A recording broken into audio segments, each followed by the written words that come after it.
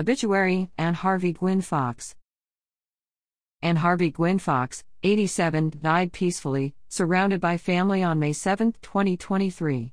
Anne was born in Huntington, West Virginia, on May 30, 1935.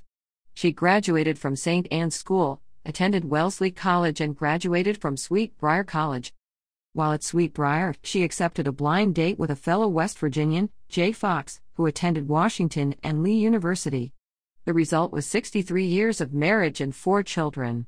After Anne and Jay married in 1957, they moved to Richmond, where Anne volunteered with several community organizations, which included St. Stephen's Episcopal Church as Altar Guild Chair and Vestry member. She also served on the church's Mayfair House Committee and as the Sunday School Director.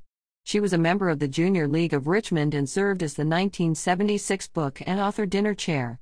She was a member of the Council of the VMFA, the Women's Club, the Society of Colonial Dames of America, and the Country Club of Virginia. Anne loved the written word, a good story, and a good laugh. She was quite a raconteur, and she amazed people with her recall of names, faces, places, and people, all without having to fidget with a smartphone or a computer. She served for 31 years as a librarian at collegiate school, where she added a personal, human touch to a book world that has gone digital. She will be remembered by faculty, students, and friends for her well-timed words and frequent notes of encouragement and congratulations during good times and bad. Those who received one of her handwritten notes frequently remarked about her beautiful penmanship. However, her most important trait was her genuine concern and care for others, whether they were a family member, a friend, or a stranger. Anne was an Anglophile, and it was a blessing that she was able to watch the royal coronation and the Kentucky Derby with family during her last hours.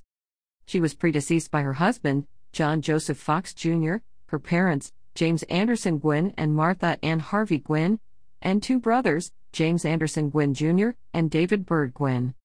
She was most proud of the accomplishments of her 4 children, John, Nancy, of Winchester, Virginia, Sarah Liverance, Bert, of Toronto, Canada, Ted, Page, of Manicansabo, Virginia, and Andrew, Amelia, of Ridgefield, Connecticut, and her 7 grandchildren, Anna, Hutto, Matt, Jay, and Pearson, Millie, Thomas, Emily, and Caitlin.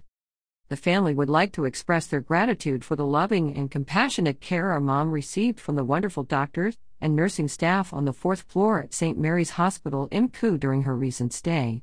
We would also like to thank the entire staff at Cedarfield for making the last 10 years so comfortable and enjoyable for her. Anne's life will be remembered by a memorial service at St. Stephen's Episcopal Church at 11 a.m., Monday, May 15th. A private burial will take place in Hollywood Cemetery prior to the memorial service. In lieu of flowers, please consider a memorial donation to Collegiate School or the St. Stephen's Episcopal Church Flower Memorials. The St. Stephen's service will be live-streamed at stephenserva.org/memorialstream.